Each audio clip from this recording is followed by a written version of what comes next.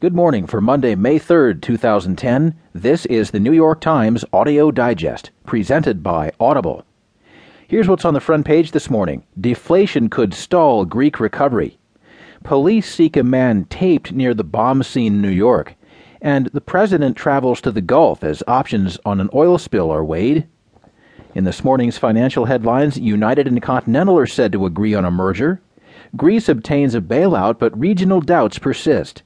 And a lost iPhone and Apple's reaction reveals the company's churlish side. There will, of course, be more business news along with more national and world news, a roundup from the sports page, and the opinions of New York Times columnist Paul Krugman. Now, from the editors of the New York Times, here are the stories on today's front page. The top story is a news analysis.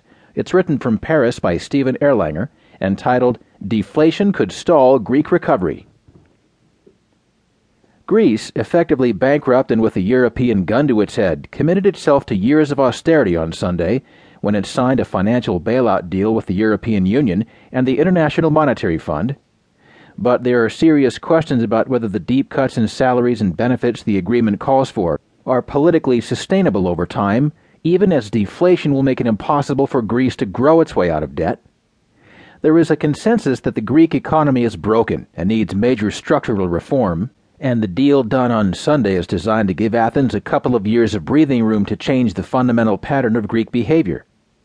The government is now committed to whack back the public sector, including pensions and popular social benefits, to raise consumption taxes to record highs, and to promote tax reform, reduce tax evasion, and increase government receipts.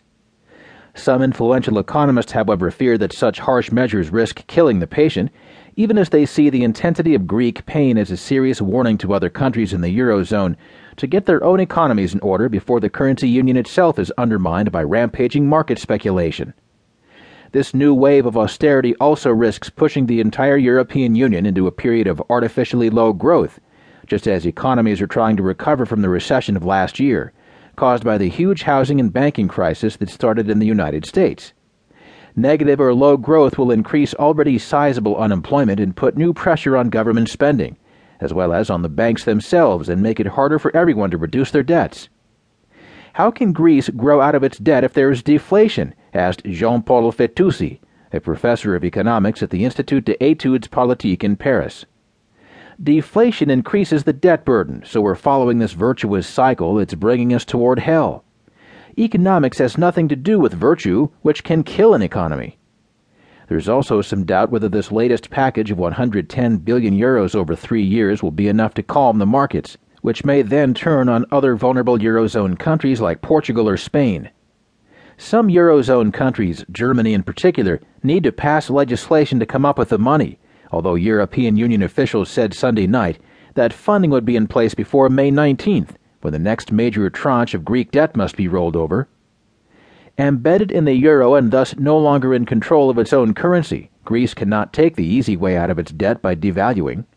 So, Greece must either cut its spending sharply or default on its loans, which would badly damage German and French banks carrying a lot of Greek debt. That is considered one reason why President Nicolas Sarkozy of France has been so quiet on the Greek crisis, Fetoussi said.